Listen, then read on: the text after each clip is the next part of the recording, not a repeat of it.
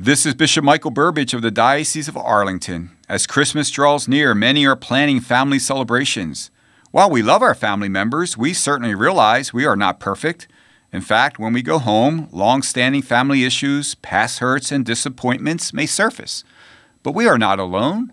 Think of Christmas as a time when our Lord Jesus joined our human family in its broken and fragile state, specifically so he could reconcile us with the Father and with one another. Why not follow his example and use Christmas as an opportunity to be an instrument of healing in your family relationships? And speaking of coming home, maybe make this Advent a time to come home to confession, especially if you have been away from the sacrament. Reconciliation with the Lord will lead to reconciliation in your family. May you know his peace.